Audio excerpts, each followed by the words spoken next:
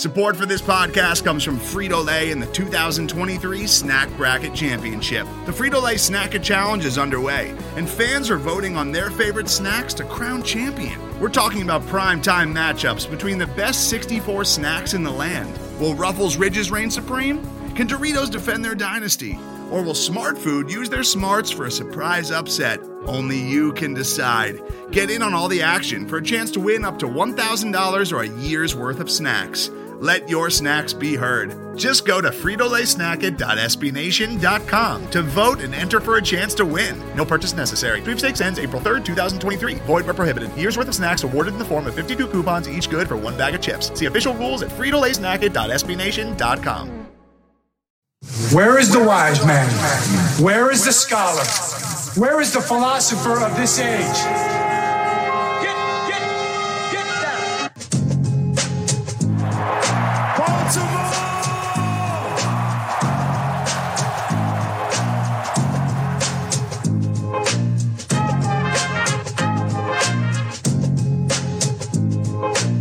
What are they giving?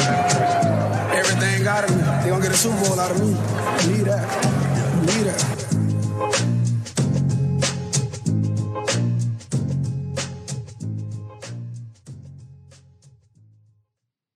All right, welcome on back to another edition of the Baltimore Beatdown Podcast. It is Thursday night, June 2nd, 2022. My name is Jake Luke, and I'm joined on my screen by my number one young hitter. It's Siege Batman. How's it going, pal?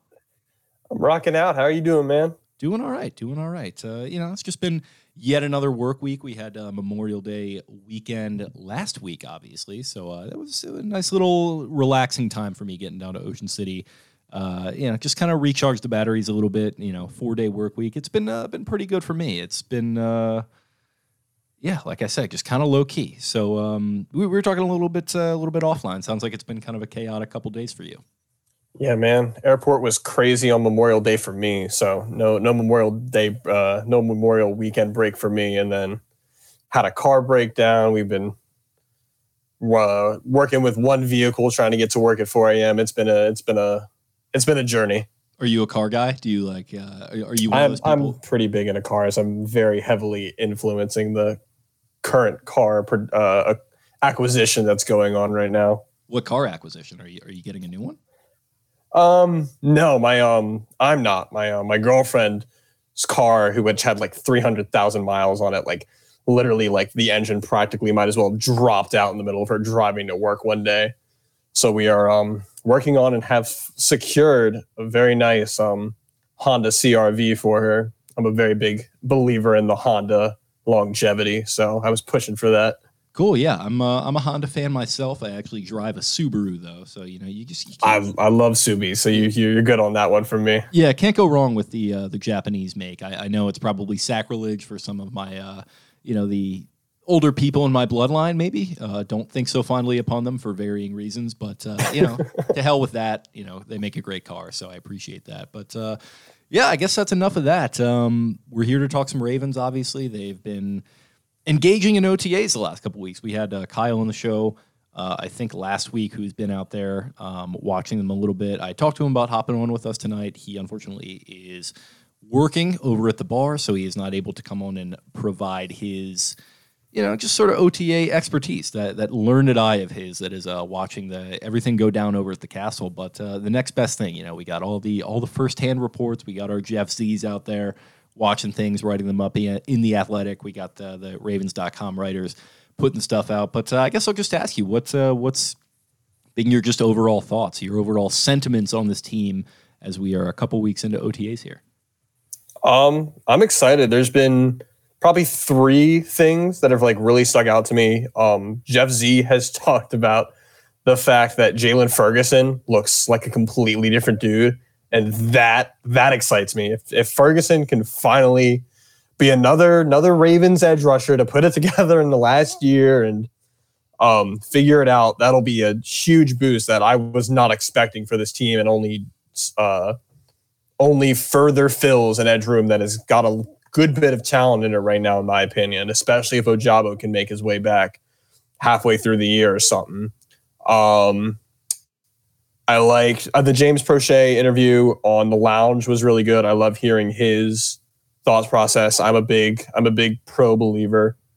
He's as you like to refer to him as Jerry Rice 2.0. And tell you what, Jerry Rice is going to have a significant role in this team come September. So you be ready to put some be ready to take back those words. All right.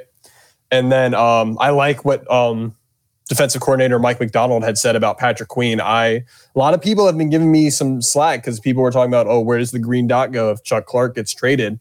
And I said, I mean, Kyle Hamilton is an obvious choice, but it's a hard thing for a complicated defense to hand a green dot off to a rookie. I like Patrick Queen to get it. His third down role is going to be majorly simplified. And if he's going to take a leap to be that middle linebacker that they want him to be, it's going to be this year. So why not give him the green dot? He's already communicating a ton when he's on the field. I think he could handle the green dot.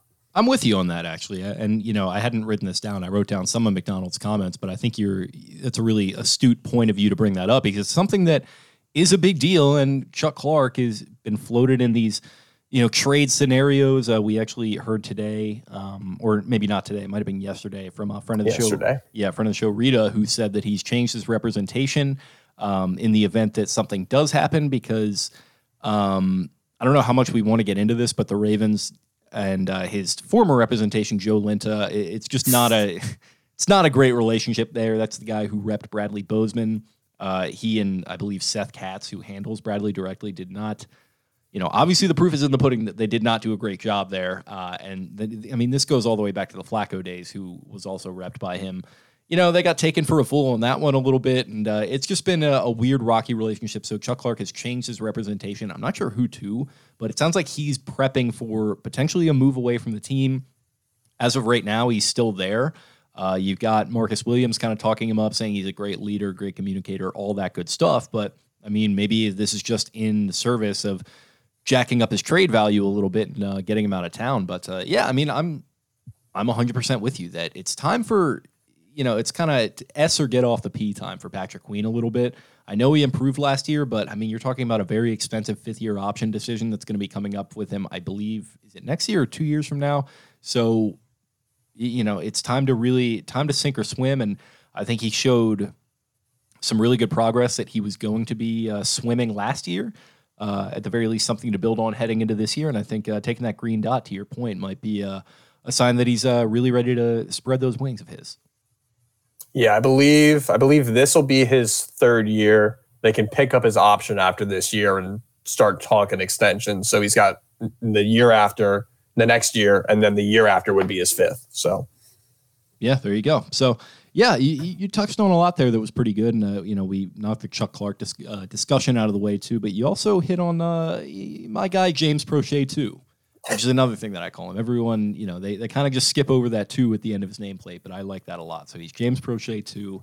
He went on the lounge, friends of the show, I should say, Ryan and Garrett. They do a great job with that, landing all those player and staff and front office interviews. Everyone's favorite receiver that's caught like 3 passes in his career went on there and had a lot to say. And, I really shouldn't dog James too much because I like James a lot, and I liked him when he got drafted. This is just, it's turned into this caricature of like a Jeremy Butler, Kamar Aiken, who, obviously Kamar did some things too, but it's just like the year after year you get Marlon Brown, who also did some things, but you get these guys that just kind of come through and they generate all this hype and you don't really get much out of it. But I don't know. Yeah, I like James a lot as a person. He seems like a kid, but really has his head on straight and, very well put together and does at the very least have some very good hands, but there's been a little bit of buzz that like he's not getting that much playing time in OTAs to begin with, which I think is kind of funny quite yet. So we'll see what happens with that. But he went on the lounge, and one quote of his that stuck out to me: obviously, there's a lot of noise, a lot bad, some good, around our receiver room. We just want to quiet the noise with our play, with how we carry ourselves every day. You most definitely pay attention to it, whether you want to or not. As a competitor, it does put a chip on your shoulder because you want to prove these doubters wrong. He's proven the doubters wrong. What do you think about that? I think he's got some doubters to prove wrong. He's that 6th round guy that a lot of people kind of like keep on the back burner. Like a lot of Ravens fans do like him, but you see a lot of the media, they like they use him as like the Ravens need to get a wide receiver too, because they only have James Prochet, Devin Duvernay, and Tylan Wallace. Like they need guys. A lot of people wanted Jarvis Landry, and obviously, like I'm not comparing them. I'm not. But skill set wise, there's not much different between how Jarvis Landry and how James Prochet win. They're savvy, technical route runners that aren't very fast. They aren't very big. They aren't doing. What they do is they run routes correctly. They run routes precisely, and they catch the ball well. So I'm looking for James Prochet to have a good 35, 45 catch season, make some impact plays, be that guy on third down that you can go to, and he's got the surest hands on the team, and you know if the ball hits his hands, he's 10 out of 11 times he's bringing it in. I think he had one drop last year.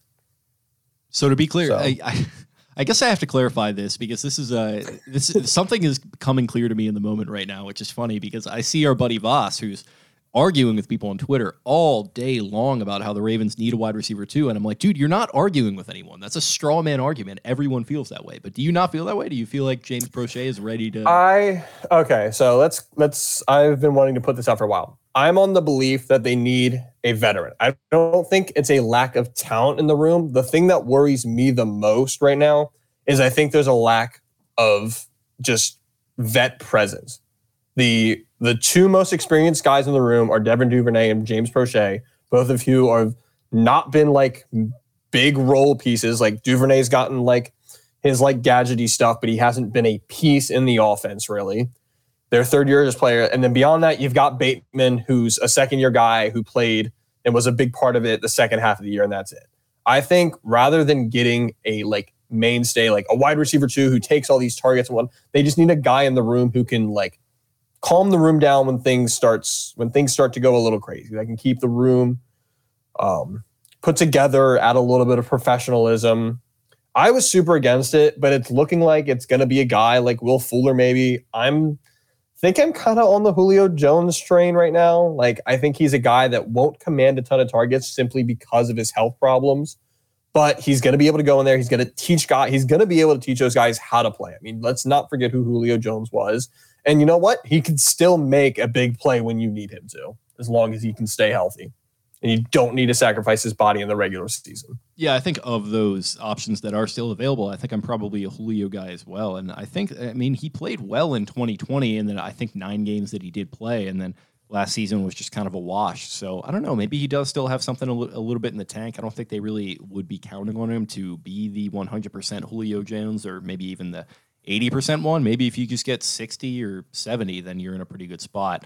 But yeah, I mean, I do think they need to add somebody. I think Garnett's saying down here that there's a lack of talent. I think there is too. Like I think James has good hands. He's a good route runner, but you mentioned the similarities between him and Jarvis Landry. Like I get that, but Jarvis Landry just to me looks a lot faster on tape than James Prochet does. And I don't know. I just think that's something that unfortunately you can't really teach. So we'll see what happens with that. James Prochet has some sneaky, like, I remember being obsessed with James Prochet back during that draft process because I couldn't figure it out. Like his 40 time was not great. He didn't have like any amazing athletic traits, but SMU ran him on a ton of like screens and little things, and he consistently found ways to reach the first down, the end zone, while clearly looking slower than other guys. Like other guys would catch him and he just kept racking up yards. And I never understood. He caught everything that was thrown at him. He would make all these acrobatic catches. So I've been big on James Prochet since before the draft. I think it was somebody had like put out a thread like early April before that draft. Like who is the guy that like just intrigues you the most? And I had said like James Prochet finds a way to win despite just being he's just a football guy. Like he's not athletic. He's not like super crazy fast. He doesn't have that one thing besides maybe his hands. And he just still found a way to get open, to catch the ball, and to house it a lot at SMU. I think all that's like fine and great, but like I don't love that as like my third receiver. You know what I mean? No. Yeah, no, I get that. And then I'm also expecting a huge leap out of Tylan Wallace. So that's the other thing for me. I expect Tylan Wallace to take a giant step forward. Yeah, I agree. I think he's a little bit of a forgotten man in this group, and I do think there is talent there, and I think there's a little bit more explosiveness there. I remember saying like a long time ago that I think he is like what Ravens fans think James Prochet actually is, like talent wise. I think he's kind of maybe a little bit more of a better version of that even. So hopefully we do get that out of him. But I mean, we've talked about it ad nauseum. We're going to continue to talk about it, and hopefully they just make a signing soon so we can just have some real concrete things to analyze. But moving forward to the Greg Roman presser. So Lamar Jackson, not at OTAs. I don't know if he's going to be there. He like made a tweet about how he couldn't wait to get back out there. I don't know if he meant training camp or what. It's just always a journey with Lamar when it comes to Twitter, so who knows. But he's working out with Adam Dedeau. Adam Dedeau does not have the Ravens playbook, so they're not really working on that kind of stuff. It's just pretty much mechanical by the sound of it. So Greg Roman, who has never said anything at a press conference that's come back to bite him in the ass, said, quote, "I went back and changed some things and added some things. There's definitely some things that are new that we haven't done. There's also a bunch of things that he's pretty well adjusted to," speaking about Lamar. "It's probably 80% stuff he knows, 20% stuff that we're looking forward to working on." So this is kind of an interesting discussion because I think Spenny had a great tweet thread about somebody putting out Roman's 2014 playbook from when he was still with San Francisco. And by what Spencer has told me, he's had his hands on that for a long time. He said it seems like there is a lot of that in there is like still with what you're seeing. And he summed it up basically by like people's criticisms of Roman always seem to come down to, oh, it's too oversimplified, it's too this, it's too that. It's just not like complex enough for or to beat NFL defenses, modern NFL defenses. And his argument is basically like, no, actually like read through it and look at this stuff and try to come away with the conclusion that it's not, or it's like not overly complicated. And like, that's kind of what's maybe the issue here is that he's confusing some of his young guys and that he needs to pare things down a little bit. So, you know, maybe there's a misunderstanding of X, Y, or Z in regards to this playbook, but it sounds like he is tweaking things a little bit. So what are your thoughts on the Vault Master here making some changes to the playbook? I think it's needed simply because you just have to adjust every year. I'm really happy you brought up Spencer's tweet. I was going to bring that up. If anybody hasn't seen that yet, that's a really good thread to go look through. Spencer, obviously a very intelligent guy, kind of breaks down the playbook and what's going on. He shows like different routes. They have like for the route concept argument, it's destroyed by that playbook. Like they've got everything in there. It's a matter of that Greg Roman's playbook allows receivers to make their own choices. And there's one specific play that I remember seeing where both receivers are allowed to break at the same direction if they see certain things. And obviously if they break the same direction, you're not using the whole field. They're both like taking up the same area. And that's where people like get upset. Like, oh, look at these guys. They're running the same route. They're not using the whole field. They're getting in each other's way. Well, maybe that's what the receiver saw and decided to do. And that's where practice comes in. They need to be able to like communicate with each other and decide who goes where. But I think a simplification for, again, we just talked about it, for young guys, third year, second year guys is needed. So we'll see what actual adjustments come. He talked about opening up the vault last year. I don't think we ever really saw that besides maybe one or two cool little nifty things with Duvernay. So we'll see what actually comes, but I think an adjustment is needed no matter what. Yeah, I think you're right. No matter what anyone thinks. And I mean, this is something that I think just happens every year regardless. So of course he was going to make some changes to the playbook just so he's not running the same things out there every single year. So an 80-20 split probably sounds about right to me as far as that goes. But yeah, I mean, we'll see what happens as far as Lamar picking all that stuff up. And part of Spencer's tweet was saying this is why practice is important with this playbook. So 20% of it being different, that might not sound like a lot at first blush, but it might ultimately be. So, you know, everyone wants to say Lamar not being there, no big deal, all that kind of stuff. I totally get it from a PR standpoint or whatever, but it'll be better if he was there. I mean, like just straight up, like it would be, because he would be getting his head into that playbook a little bit and getting physical reps with his guys who he has gotten reps with over the offseason, like Bateman and stuff. But I don't know. It would be better if he was there, in my opinion. We don't have to dwell on it too much, but yeah, just kind of whatever. I summed it up really easily. I said, like, me as a person, I'm an anxious person. Like Lamar not being there, it's going to make me nervous just because he's not there. Like that's like, you just never know what that really is about. So I'm going to worry about it. But at the end of the day, like if Lamar wants to win the Super Bowl as much as he's saying, you know, he's out there working, you know, he's going to be there at mandatory OTAs. I think like Marlon has said he will be, Bateman has said he will be. Lamar has said he'll be there in the next couple days. So, like, he's going to be there at the mandatory stuff. I know, like, on his Instagram, he's been working out with, like, a bunch of fitness guys and with the QB coaches. So if he wants to win the Super Bowl, he's going to be working. So I have faith in that at the end of the day. Yeah, sure. I mean, I'm with it. But, it's just, it's like maybe if he was there, then, we wouldn't be having this conversation. And I feel like everyone is better off for that. But it's okay. It's his decision. Everybody might be breathing a little bit easier. Yeah, for sure.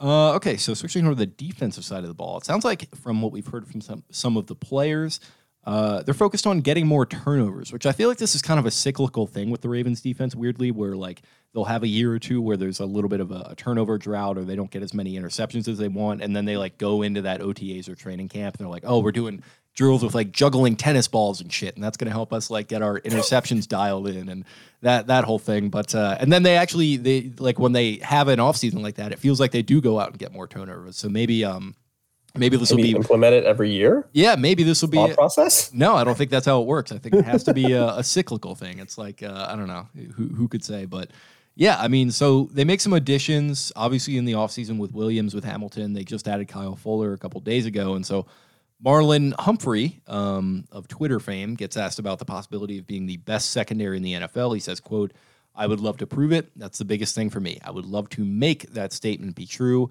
Then he goes on to emphasize that kind of aggressive approach for the summer, and he says, there are just so many things I'm excited about this year.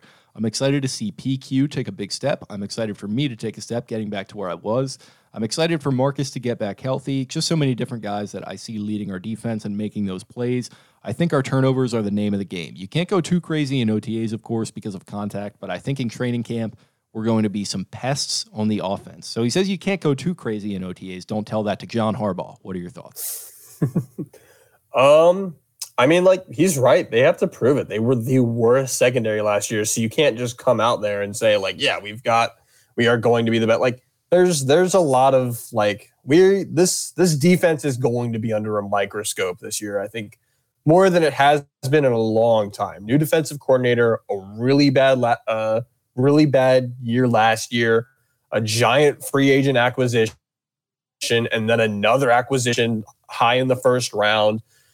Justin Houston coming back, the whole Jalen Ferguson thing, another big pass rusher with Ojabo coming in. Like, this defense is what's the word I'm looking for? This is okay, let's add some electricity back into this defense and let's get back to where we were. Like, they are putting a lot of chips on this defense rekindling, and if it doesn't work, there's going to be a lot of discussion going on in the front office. Yeah, and I mean, they not only have they infused him with talent, but they made a very controversial move to get rid of Wink Martindale.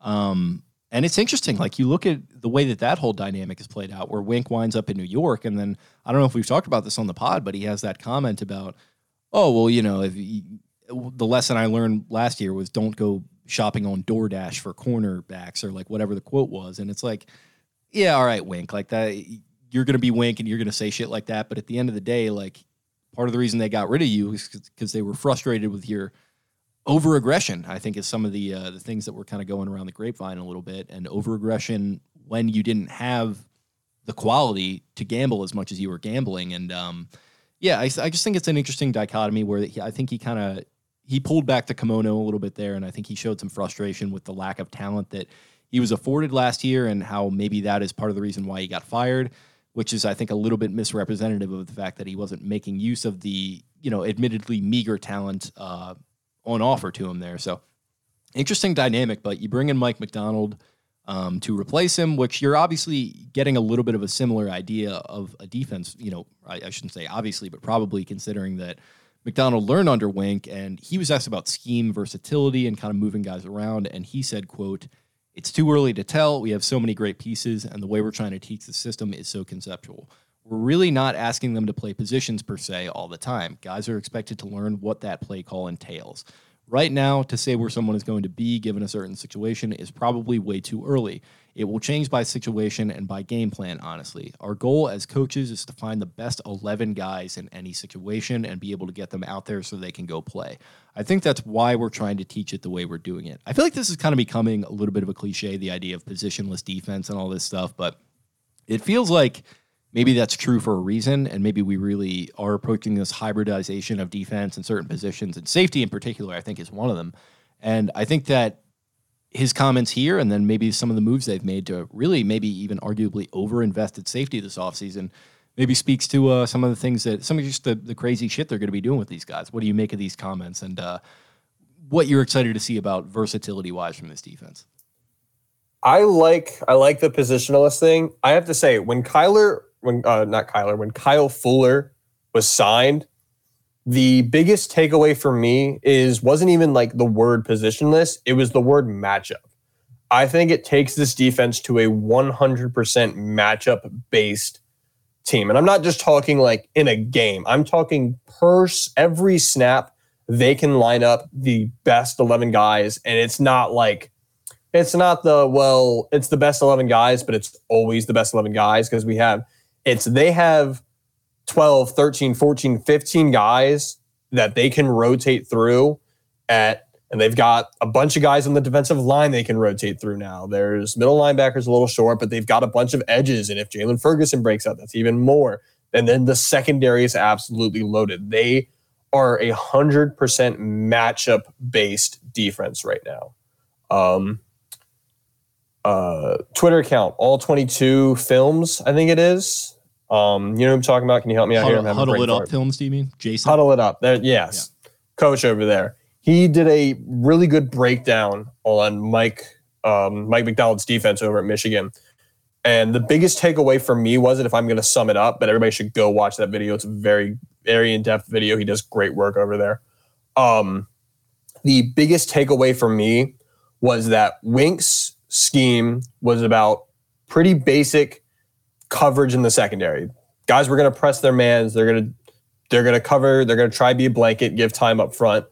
And then the guys up front are going to be the guys who are being different. They're going to be the guys who have versatility. There's going to be a lot of mismatches and different looks and trying to like confuse offenses. And like eventually it just didn't work. Like the smarter QBs are going to be able to pick that apart a lot faster. The better offensive lines are going to be able to buy time for those good QBs. The biggest defense is that it's pretty much flipped with Mike Macdonald. Mike Macdonald is going to throw his front seven guys up there. He's going to ask them to win one-on-one. Those, like, Owe is going to have to win one-on-one. Travis Jones is going to have to win one-on-one. Campbell, when he's got his chances, is going to win one-on-one. Everybody up front is going to have to win on one-on-one. The change is that all the versatility and changes comes in the secondary. It's multiple coverages. He ran so many different coverages in the same game all the time when he was with Michigan. So I'm excited to see how many combinations they can come up with that secondary, combining the three safeties, all the corners, the inside-outside versatility of guys like Marlon, Kyle Fuller, Brandon Stevens. Excited to see where his role goes to, and see where they take this secondary, because the secondary is the key for me. Yeah, it's going to have to be. And I think it was at all_22_NFL_cuts. So, go and check that out. I watched a little bit of it as well. And I had mentioned Huddle It Up Films. You can check him out too. He's a friend of the show. So, yeah, it's very exciting stuff, man. And you mentioned Jalen Ferguson a couple of times. If this thing happens with him, like, I'm just going to laugh my ass off. Like, this franchise, like, I'm pushing the agenda. I'm pushing the agenda. This franchise does it. That would be unprecedented, though, because, like, some of these other guys that did it, they had shown at least a little bit of a propensity to, like, do literally anything in their career, and like we have not seen literally any of that from Jalen Ferguson quite yet. And so, like, the fact that he's showing up and Jeff Z is tweeting about his physique and Spenny's getting all hot and bothered, and it's very funny to me, and I do hope we get something material out of it, because it would be a fun storyline to watch him just go nuts this year, then go get paid by the Dolphins and do nothing for the rest of his career.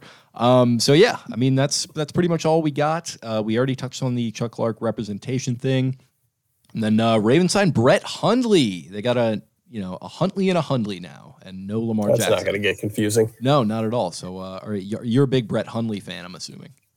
Oh, yeah. I loved the way he played in Green Bay against us a couple years ago. I loved that performance. It was awesome. You were really fixated on that. You brought it up, I think, on Twitter and in the Slack chat. Yeah, because I was trying to confirm that it was the same guy because I was pretty sure. I actually kind of liked him at UCLA. He was, I think, a 4th round pick of the Packers. So it's kind of like, oh, the Packers, they take these late round guys and they turn them into something that they can trade. And that game against the Ravens defense in 2017, amidst an otherwise forgettable season, I always forget that they went there and they played in their white uniforms. And I think Mike Wallace had this contested end zone or this contested touchdown catch, and the defense obviously just smothered Brett Hundley. But I don't know, he can move around a little bit. He's been a backup in the league for a while. I don't hate the move at all. I feel like it's a good scheme fit and a guy I wouldn't have thought of. Yeah, it's a good scheme fit. They needed another arm in camp with Lamar not being there, and he'll be able to push Tyler Huntley maybe a little bit, who apparently has been slinging the rock pretty well over there. And hopefully maybe they can sneak him onto the practice squad and have an emergency QB. Yeah, definitely. So that is all we've got, buddy. Anything else before we get rolling here? College World Series, baby. I'm excited. It's about all I have in my brain right now. Are your Aggies in this one, or what's going on there? They are the 5 seed overall right now, hosting a regional. Same with Maryland. It's going to be a fun College World Series this year. Damn, I gotta get into that. I feel like I want to like college baseball so much, and the College World Series is really fun from what I have watched of it, but I need to get more into it. With Maryland hosting a regional, maybe that'll give me an excuse to flip it on this year. But they sold out seats really fast. That place is going to be packed. I don't even think they have tickets on sale anymore. I think the Exit 52 guys might have done an interview with somebody in that program. They did with the I believe with the coach. I still have that on my queue to listen to. Yeah, but I believe it was with the Maryland baseball coach. Yeah, me too. So I'll have to check that out maybe when I'm working tomorrow or something. And that's fun, man. I'm excited for that. I'll get into that. It's big baseball guy. Do we want to bring up the unfortunate news with Grayson Rodriguez? Talk about that. We can. It just, I don't know. It just feels like just another punch to the gut, but it's also kind of like if they were, they could have called him up and he could have had the same thing happen. It would literally would have been the same thing. It's no different. So I will full well admit I'm full deep into Orioles Twitter as well as Ravens Twitter. Orioles Twitter is much better than Ravens Twitter as far as toxicity. Orioles Twitter is just a bunch of fun. There's a bunch of deep fried memes that happen after wins. They're a lot of fun. They're absolutely losing it right now with Adley struggling in the first 10 games, and now Grayson's hurt. Everybody's panicking. Well, I've been saying it for a long time, even on these airwaves. I think you can go back and find it that Orioles Twitter is my favorite collection of people in the world, and not necessarily the toxicity side of it, but there are people that are even above the toxicity. Shout out to our main hitter Jordan. Shout out to Will, Orioles Haiku, who's he's awesome. He's a great kid. Orioles fans problems. Orioles Orioles with a Z at the end. Ryan Blake does the fan problems thing, I think. So it's just a fun group of people. They really they've learned how to weather the ship of misery and adversity and just kind of laugh at themselves a little bit in a way that Ravens fans, who are just self-serious and have this chip on their shoulder, just are incapable of doing. Which I love both of them for different reasons. Yeah, and then RDT is obviously over there, one of the Exit 52 guys. Yeah, and he's having all the fun in the world. He tweets like he has big news the other day. I text him literally right away, and he's like, LMAO, and then the next tweet is Adley Rutschman. So it's everyone's just trolling each other and having a good time. It's just a wild west. But listen, man, they're pushing. They're up right now on the who are they playing? The Mariners. So yeah, they had a big one last night. So that one last night was fun. Yeah, I didn't watch last night, but I watched the night before when they just got absolutely shellacked. So that one was a little less fun. Yeah, that wasn't so great. But they're up right now. So I guess we can if you got anything else you want to say on baseball, or we can go watch that game. What are you thinking? Grayson will be all right. Nobody freak out. It's just a strain. It'll be fine. Let's go watch some baseball, baby. Yeah, I heard. I saw Melanie Newman tweeting that 6 weeks might be a timeline with laser therapy. So. Freaking lasers and everybody's going to freak out. But the thing you have to remember, pitchers take a lot longer to warm up. It's a very unique motion. It's very straining on the shoulder. So he's going to be shut down for 6 weeks. And then it's going to probably be another month and a half of just ramping him up down in Florida. Pitching is a very slow process. So nobody freak out. Take it slow. Adley's going to be all right. Everything's going to be cool. Well, that's what sucks about it. Like if he had been ready, like he was ready now, obviously. And like if they had decided, if they had said like, all right, we'll give it 3 weeks. We'll let some of this Adley hype continue to like carry us along. And then when we need like a big PR thing, we'll call him up 3 weeks from now or whatever. Now it's going to be like 8 weeks at the absolute earliest, like probably longer. And maybe that means we get DL Hall first. And yeah, could be. Listen, I mean, they got a lot of guys in the hopper. They got a lot of guys down there. I'm excited to see. Or everybody stop freaking out. Just have fun. This is the 2011 to 2012. All right. This is that year. This is the year where they don't do well, but there's gonna be a lot of fun. And then 2012, suddenly look at this. We're pushing for stuff. We're winning series a lot. And I don't know, Jim. What are they 6 games out of the wild card right now? They're not that. It's fun. They'll drop it at some point. The pitching won't be able to keep it up. But man, this is the most fun Orioles season I've had probably since 2014. I mean, 2016 was great, but 2016 was fun. Yeah, I agree. They're fun for the first time since 2016. So yeah, probably. Yeah, that's a long ass. They just did an awesome video from JJ Hardy on the Delman Young double, which that video still gives me chills every time I watch it. So if nobody's seen that, go to the Orioles Twitter and watch that. Yeah, that was awesome. I got to go check that out. But yeah, I guess okay. So I guess that's enough baseball talk. Then we'll check that out. We'll go check out the game that's going on right now. Thank you, as always, for joining, buddy. How about you go ahead and plug your work, plug your social media before we get going here? At perp_black veins. I had a video idea fall through with a good friend, so that's not happening. I'm going to do a very, very detailed thread on Jalen Armour Davis with about 12 plays picked out, going through each one. It's going to be very detailed, talking about what I think he needs to work on and why I think he can be a big, significant piece. So everybody keep a lookout for that. I've just got to find the time to screen record each one of the plays and do it. I've had this in the bag for a while, and the video didn't work out. So I'm going to just do a big Twitter thread on it, big film study. I'm very excited for Jalen Armour Davis. Everybody knows he's probably my favorite pick in this draft. So keep a lookout for that. Cool. Absolutely. Well, appreciate it. You can follow the show on Twitter at Podcast Beatdown. You can find me at Jake Luke. That's LOUQUE. Thank you guys for hanging with us on a Thursday night, Friday morning, whenever it is that you're listening. And we'll talk to you again next week. Arrivederci. Arrivederci. Where is the wise man? Where is the scholar? Where is the philosopher of this age?